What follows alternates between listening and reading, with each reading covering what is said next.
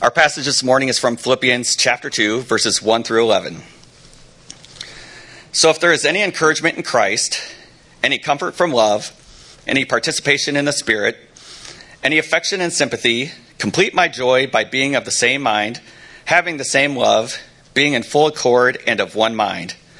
Do nothing from selfish ambition or conceit, but in humility count others more significant than yourselves. Let each of you look not only to his own interests, but also to the interest of others.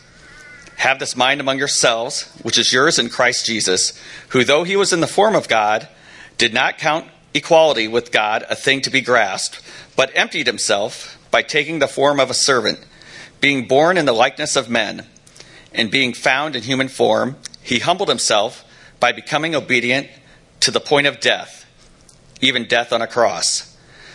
Therefore God has highly exalted him and bestowed on him the name that is above every name, so that at the name of Jesus every knee should bow, in heaven and on earth and under the earth, and every tongue confess that Jesus Christ is Lord, to the glory of God the Father.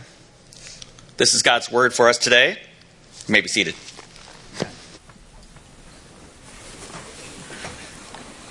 Good morning. My name is Jason, one of the pastors here at Grace, and we are so glad that you have chosen to worship with us this morning. As Thad just read for us, we are continuing in our series through the book of Philippians. We're in chapter 2 today. And during this series, we are taking a look at what you see on the screen. What is our true identity? We're talking about recovering our true selves, who we really are as citizens of heaven. Last week, Pastor Josh talked about how citizens of heaven will go through suffering.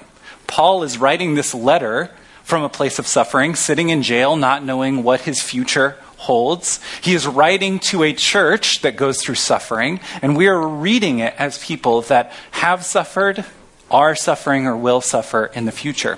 And last week we looked at how citizens of heaven have an opportunity to glorify God even as they suffer. Well, today as we transition into chapter 2, it's a new chapter, but it's a continual thought that Paul has, and he's going to continue this theme of citizens of heaven, and he's going to show us what citizens do and what the kingdom of God looks like in action. Every group of people has an ethos, a rhythm, a spirit about them. You know this to be true because if you go into a Chick-fil-A anywhere in the United States, there's certain things that you're going to experience. They're going to say, my pleasure, when serving you. You're going to go through a fitting and orderly line. You know what to expect. There's an ethos behind Chick-fil-A. And every business we go into, every company we work for has this spirit about them, whether good or bad. Today, Paul describes for us what the ethos, what the spirit of the people of God looks like. What people should feel and sense and experience and see as they come in contact with the kingdom of God, as they interact with citizens of heaven. Would you pray with me to that end? Heavenly Father, we are so thankful for your word. Thank you that you have spoken through your word and your spirit and your people. Father, indeed, our prayer this morning is that you would show us what the kingdom of God looks like. You would show us what it means to be a citizen of that kingdom. And ultimately, you would show us Jesus, the good king, and what he is like and what he has done for us.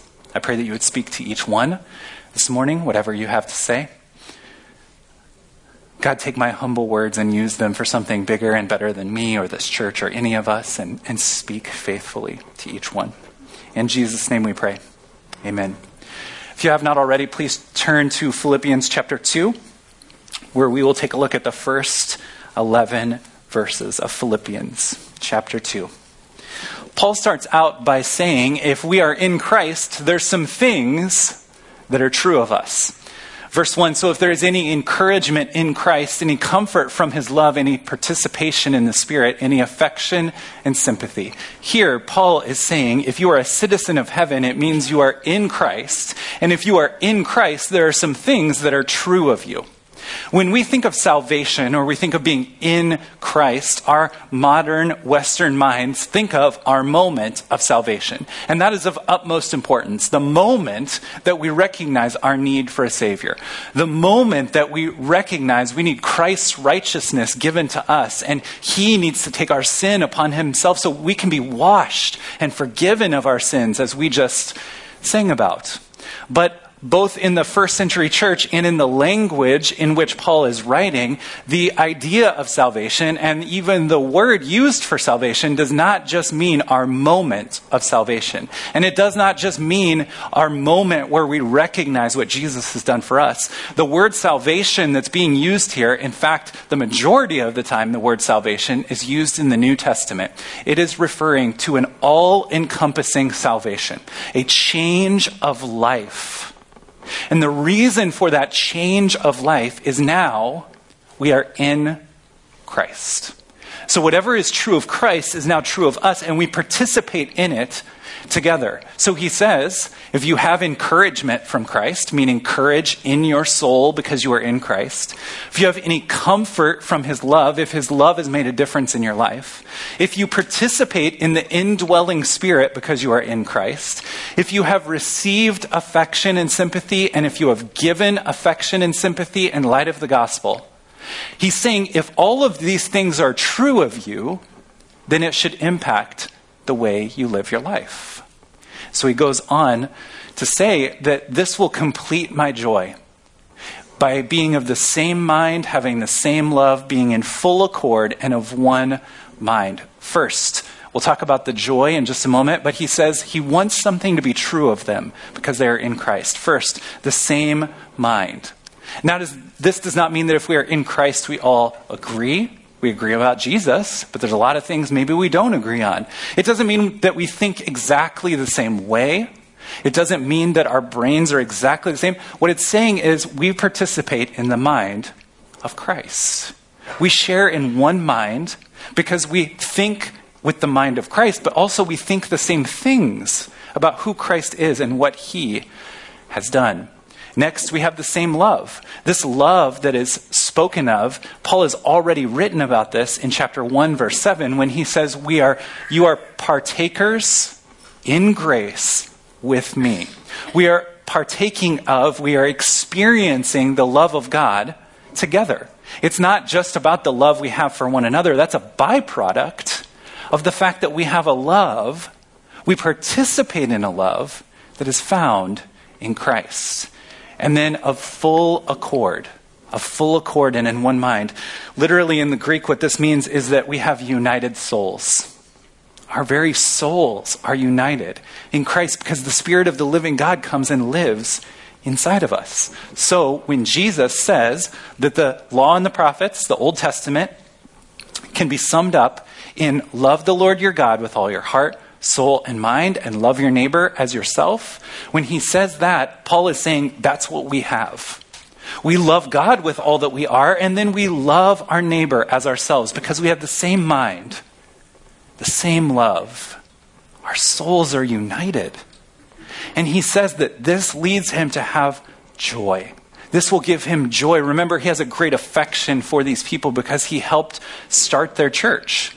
And now he is writing back to them from prison, and they are partners in the gospel with him. They share in one mission. They share in one love, one mind, one soul. And so it would complete his joy to see them live in unity. Just like it brings joy to my heart when my kids serve and love one another. When they serve one another, when they get along with one another, when they go out of their way to serve each other. But even in that is really just my own comfort, right? I take joy in it. I'm proud of them, but ultimately I'm like, okay, they're not going to kill each other right now. I can take a breath. I have 4 boys. It's constant. So I take joy in them serving and loving one another. Paul is saying our Heavenly Father looks down and sees his people serving one another as citizens of heaven, and it gives him great joy. Because we're participating in the mind of Christ. We're participating in the oneness found in the Trinity, Father, Son, and Spirit, when we share a mind, share love, share our souls with one another. This sounds great. This sounds like the kind of love that all of us want to experience. This sounds like the kind of people we want to be a part of. This sounds like a great church that we would want to go to. People that share a mind, share a heart, share in the love of Christ, thinking like citizens of heaven. This sounds like a great picture of what life could be like, of what marriage could be like, of what community could look like. So why do we find it so hard? Why do we find it so hard to experience what Paul is describing here? Why did the church in Philippi find it difficult? Because of what we read in verses 3 and 4. Do nothing from selfish ambition or conceit, but in humility count others more significant than yourselves. Let each of you look not only to his own interests, but also to the interests of others. Here, Paul gives us a list. Some reasons why it's hard to experience this and live this way. The first one is selfish ambition. Our ambitions, our aim, our purpose, our actions are often based on what can I get? What will I get out of this situation? Are my needs being met? Am I being taken care of? We have selfish ambitions. And sometimes these are overt and right on the surface, and other times they're just subconscious. It's even the default mode that we are in when we wake up each morning. So if we don't do something, if we don't have a change of mind, a change of action, we will live in this mode of selfish ambitions. We will do what helps and serves us and what makes us feel good and look good to others. Secondly, he lists vain conceit. The Greek word that Paul uses here means empty glory. We seek out empty glory. We seek out glory and applause and praise of man instead of God. And any honor and any praise that we get from other people, other members of mankind, is empty glory. It's short-lived. It doesn't really last. But far too often, they, like we, look for this empty glory, the empty praise of man instead of the glory that comes from glorifying God. From the applause of our Heavenly Father, we instead seek out glory in places where we do not find it. So we seek empty glory. Then he says, look not to your own interests, but the interests of others. Imagine a world where we looked to the interests of others instead of our own. And imagine a world where everyone is doing this. Where we go to work and everyone is seeking to serve others. We go to church and everyone is seeking to serve others. We go into our marriage and the actions that we take in our home, the ways we treat our family in a way that seeks the good and the interests of others. Imagine this church. Imagine your community group. Imagine if we looked to the interests of others. If everyone did that, if we could all just agree to serve one another, then everyone would be taken care of, right? You can look at it on a big picture, like mankind in the world, or just think about the simple example of going to community group. You go to small group, you go to a Bible study, and everyone is coming to outdo one another in showing honor.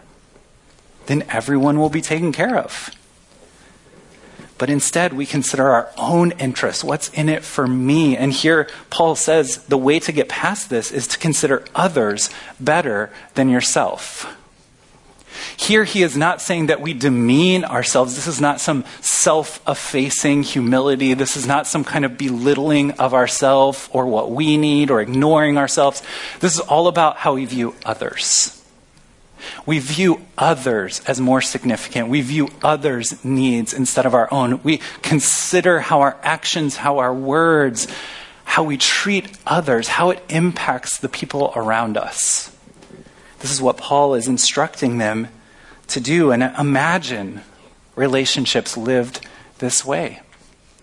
But our own need for empty glory and the praise of man and pleasing human beings gets in the way.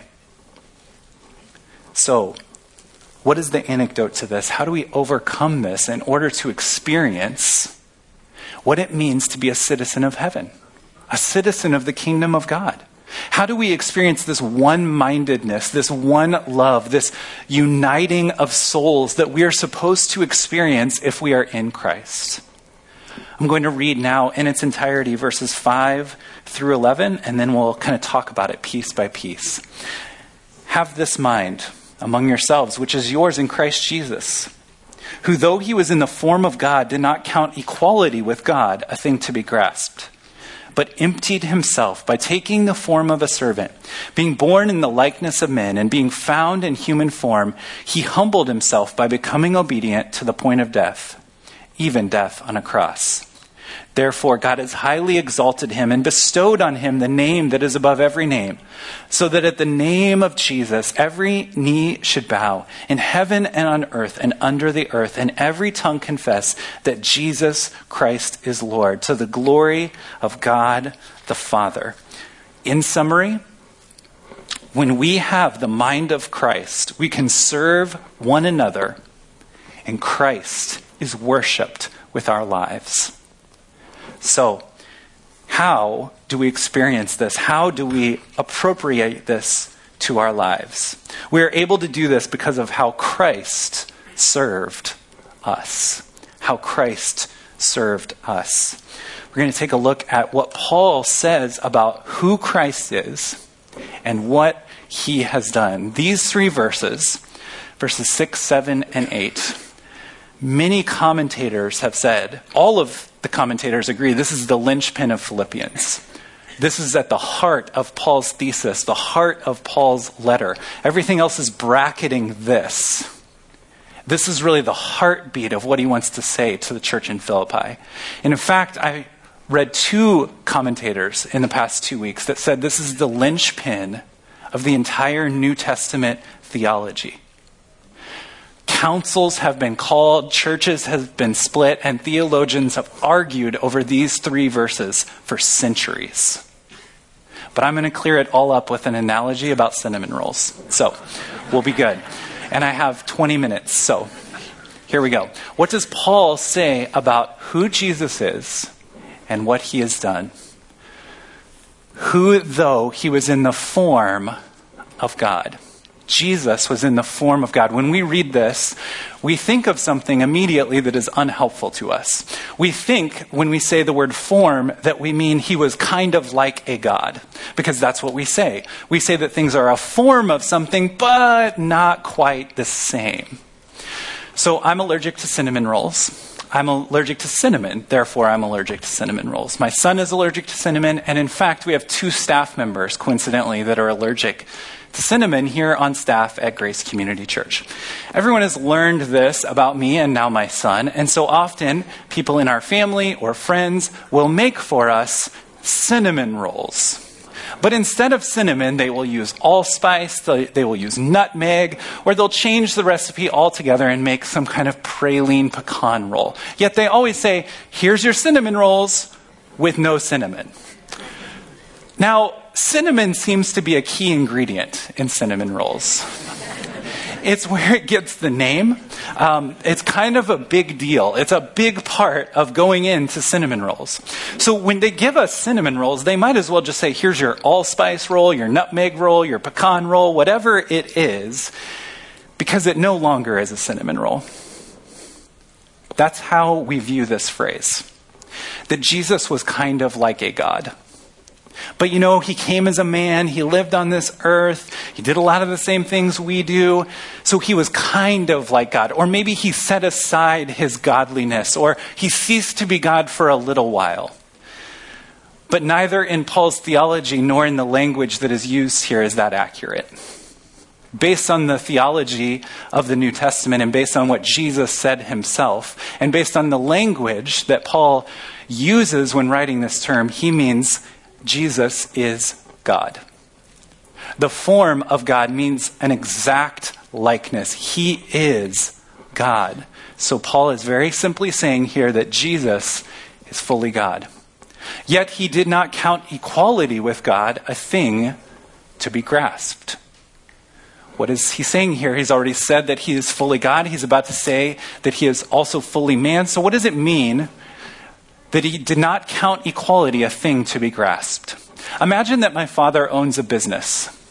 And I go into the business, and because I am my father's son, I have every right for at least freebies, if not a discount, on the foods and the goods and the services provided by my father's business. But I walk into that business, and instead of saying, I am my father's son, please give me what is owed me, I take out my wallet and I pay the same price that everyone else did. At that moment, I still have all the rights of a son. I still have all the rights of ownership in that business, but I am letting that go in order to pay my own way. That's what Jesus is doing here. He's still divine. He's still God. He has all the rights of God, all the rights of the Son of God, but he sets those rights aside. He doesn't lose them. They're still his. But he sets down what is rightfully his. He lets go of what is rightfully his to die in our place on a cross. Being born in the likeness of men, he takes the form of a servant. Jesus lets go of what is rightfully his, an earthly kingdom, an earthly throne, an earthly crown, earthly power, and he sets that aside. He becomes a servant. He becomes 100% a man. He is fully God, fully man. But he sets aside that authority and those rights, and he takes on the form of a slave. And being found in human form, 100% man, he humbled himself by becoming obedient to the point of death, even death on a cross. While Jesus was fully God, he was also fully man, and each moment of each day did what you and I fail to do every single day, and that is do the will of the Father. 100% obedience, 100% reliance on the Spirit of God, 100% honoring of God in all of his actions. He was obedient to the Father, even to the point of giving his very life. And it wasn't just death of old age or death by some other means. It was obedient to the point of death. Death even on a cross. The cross was reserved by the Romans for insurrectionists, rebels, people that disrupted the order of Rome, the kingdom of man. And Jesus, though he was perfect, died a rebel's death. And he did that for you and me. He let go of all that was rightfully his in order that we could be called sons and daughters of God. He let go of all that was rightfully his on this earth to upend not just the Roman kingdom, but the kingdom of man. These small little kingdoms that we build for ourselves that are full of empty glory. And because of this, we can have the mind of Christ. So, in Jesus, we see what it looks like to honor God. We see what it looks like to serve. We see what it looks like to have the mind of God, the mind of the kingdom. But before we can talk about how we also participate in this, we have to talk about how we falsely go about it. Far too often we read passages like this and we're like, oh, I gotta be more selfless. I gotta volunteer in the church, which I'm going to talk to you about that in a little bit.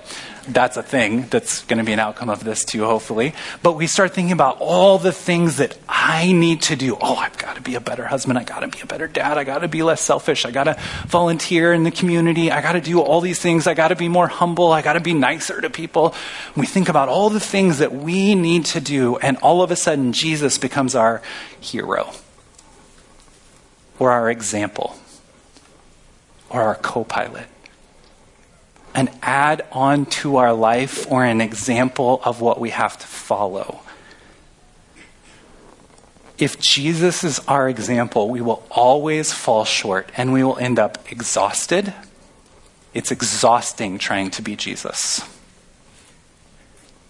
We will end up exhausted. We will end up in despair because we don't measure up.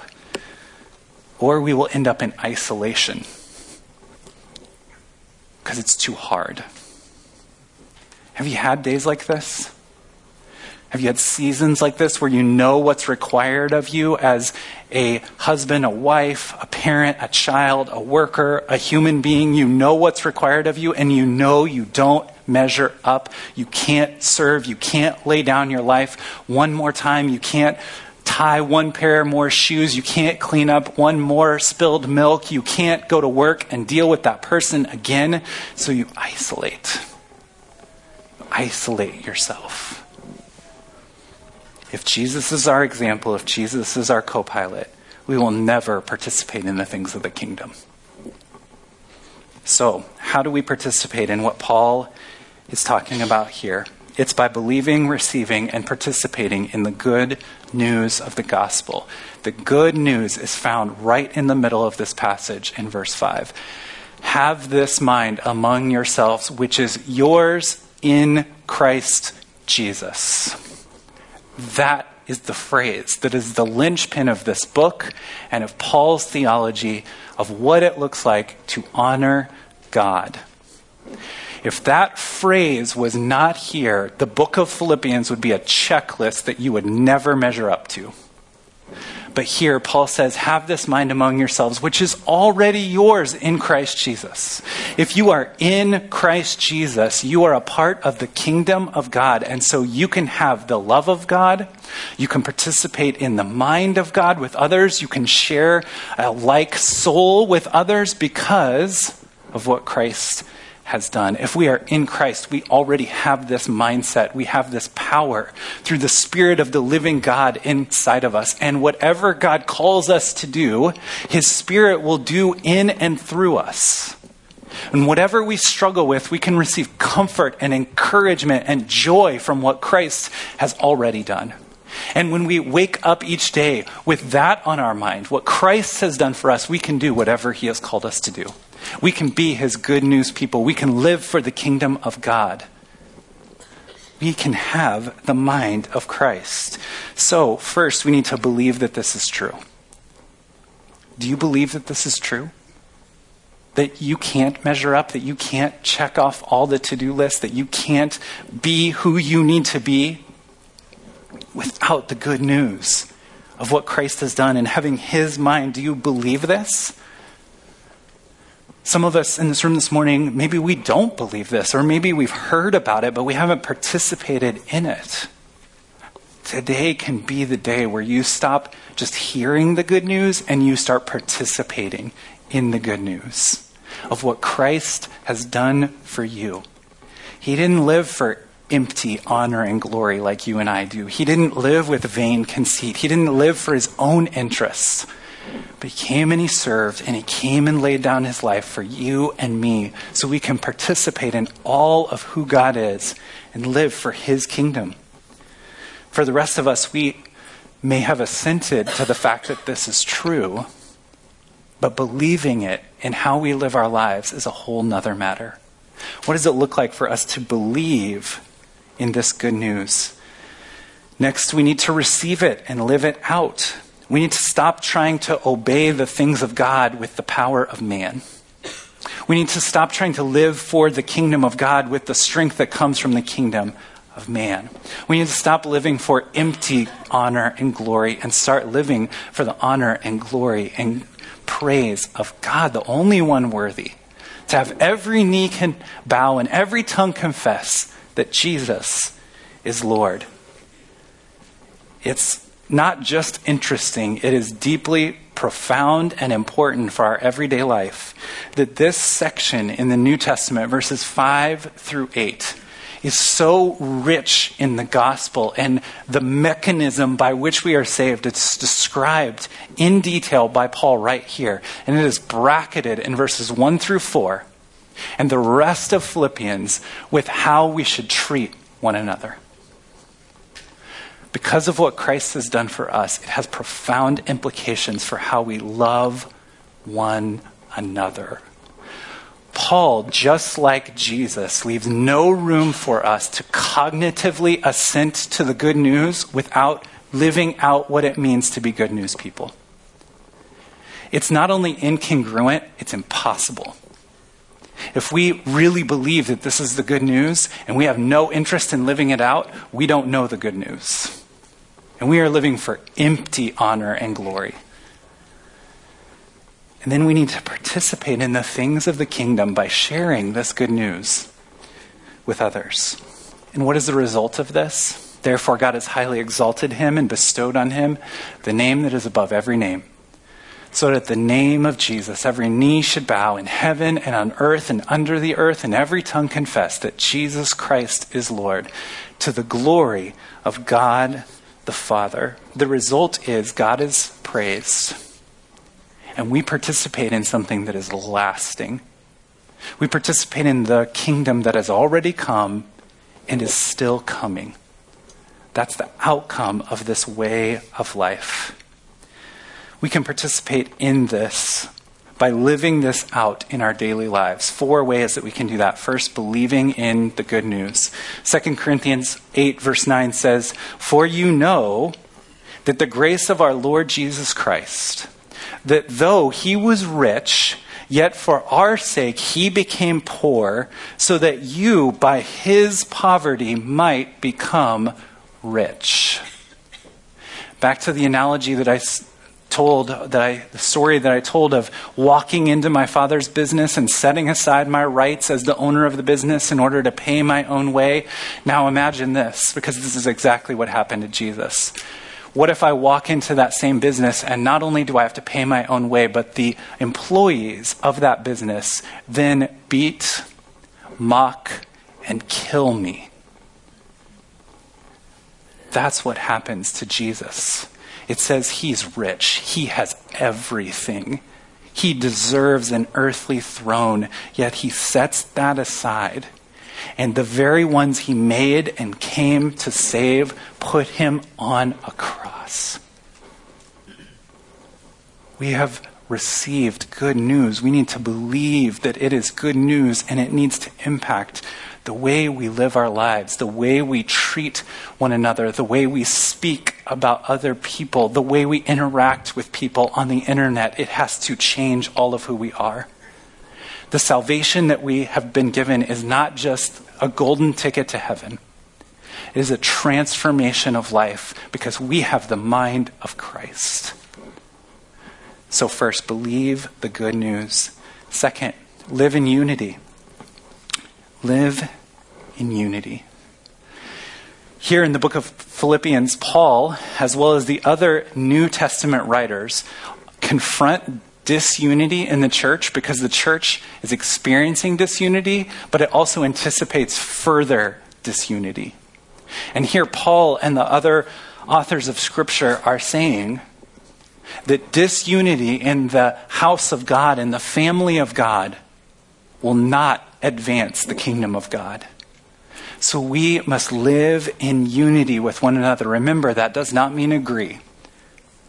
Paul said, have one mind, and that mind is already yours in Christ. We have something that the world does not have. We have an ability, a power to overcome disagreements. The world has no category for this. If you disagree with someone, you must cancel them and shut them out. If we share in the mind of Christ, we overcome our differences, we overcome our disagreements because it's not about us. It's not about our honor, our glory, our way of thinking about things. We share in the mind of Christ. Commentator Wayne Meeks says that comprehensive discipleship is found right here in Philippians. It is Christians having the mindset of Christ that live out a practical moral reasoning that is conformed to Christ's death in the hope of the resurrection. Meaning this, what it means to follow Jesus, what it means to follow Christ is having the mind of Christ and believing in the life, death, burial, resurrection, and soon return of our King. That is what it looks like to be a citizen of heaven. And when the outside world sees the way we treat one another, the way we live our lives, the way we do marriage, the way we do parenting, the way we treat our parents, the way we love one another, they will look at us and say, those people are not of this world. Those people must be disciples of Jesus, and they have good news, and I want to know what it is. Third, lay down your life for others.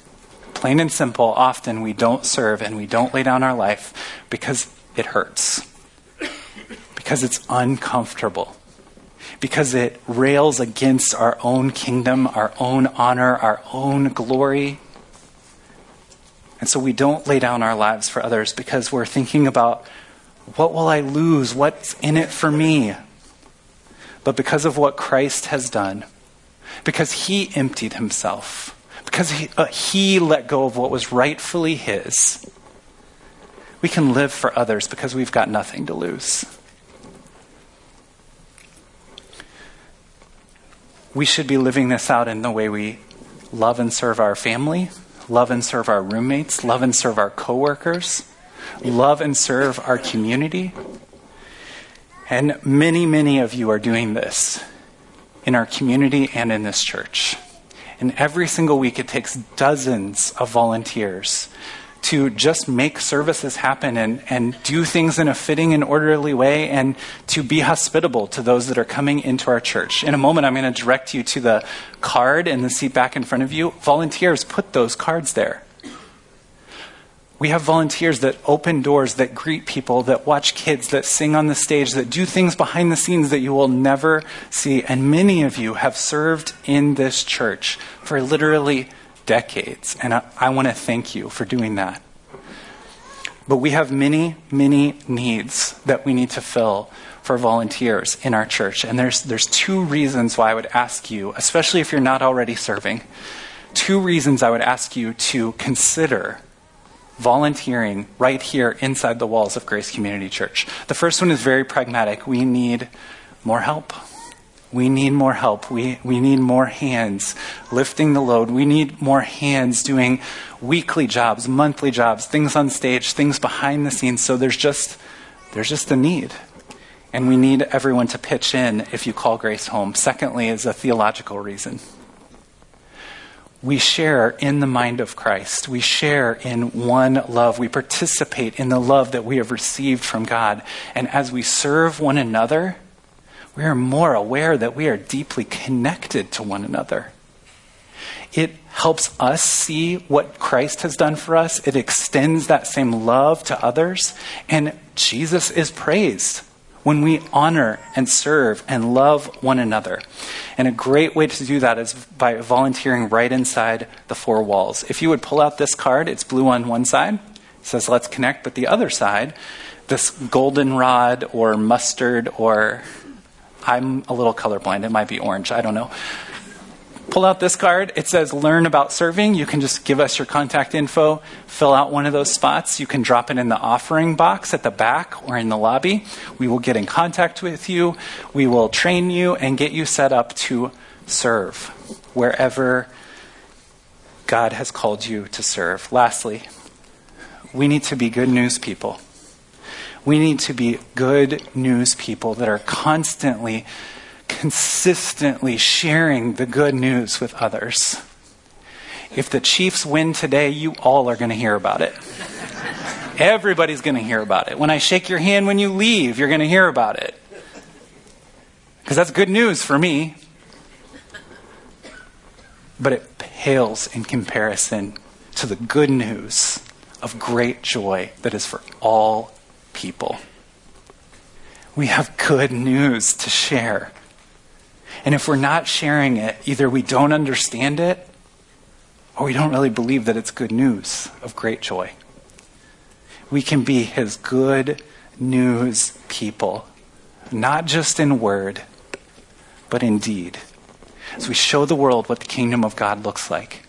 And when we remember what our Savior has done for us and we live that out for others, the world takes notice.